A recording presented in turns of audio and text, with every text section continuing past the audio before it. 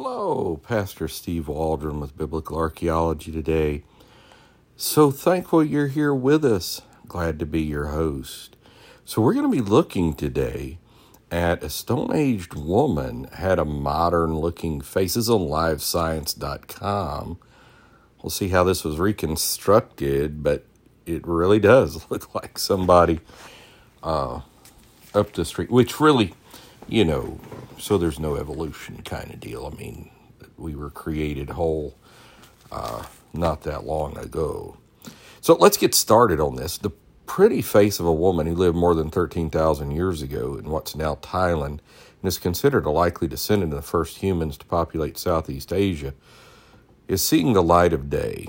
Scientists have created a digital reconstruction of the woman's face based on skeletal remains found in 2002 in the Tham Lod rock shelter in northwest Thailand.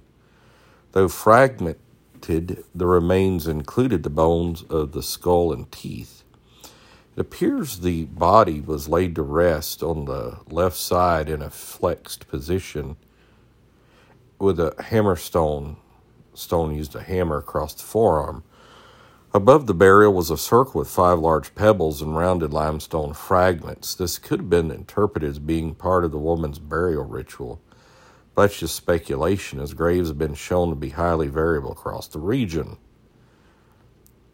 The research team, led by Razmi Shukundej, a professor of archaeology at Silpakorn University in Bangkok, established that the bones belonged to a woman who was probably between 25 and 35 years old and 5 feet tall.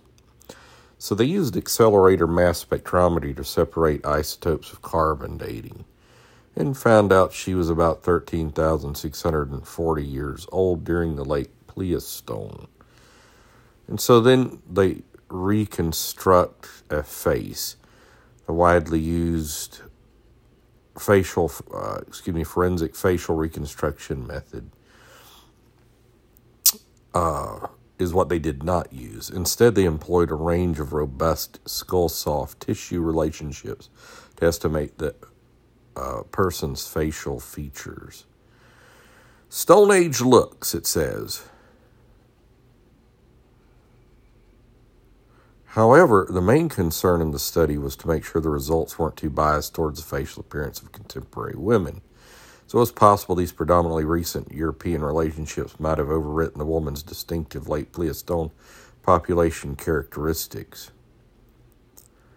Instead, when compared to the facial data derived from 720 contemporary women living in 25 countries across 3 continents, the facial appearance of the Stone Age woman remained clearly distinct, the researchers said. Moreover, it was not influenced by European features, the scientists said. And so that's pretty amazing. The facial approximation showed a closer connection with women of the East Southeast Asia, appears affiliated with today's Japanese women in facial width and height. So that's all interesting. Hayes explained that facial reconstructions in museums tend to depict ancient human ancestors in a particular style. But this style is not at all supported by the evidence in scientific studies, and instead relates to the pre-Darwinian Christian mythology of the appearance of wild men. I'd say Darwinian looks at it that way as well. So anyhow, this is just fascinating to me. And, they said it looks Chinese. See, it doesn't really to me, but be that as it may, it is pretty fascinating. So God bless you. Hey, thanks for being with us today. Pray for us. Join us daily. Leave a 5-star review and share with anybody you think might be interested. And we just want to make Christian truth known throughout the world. So God bless you. Talk with you later. Bye-bye.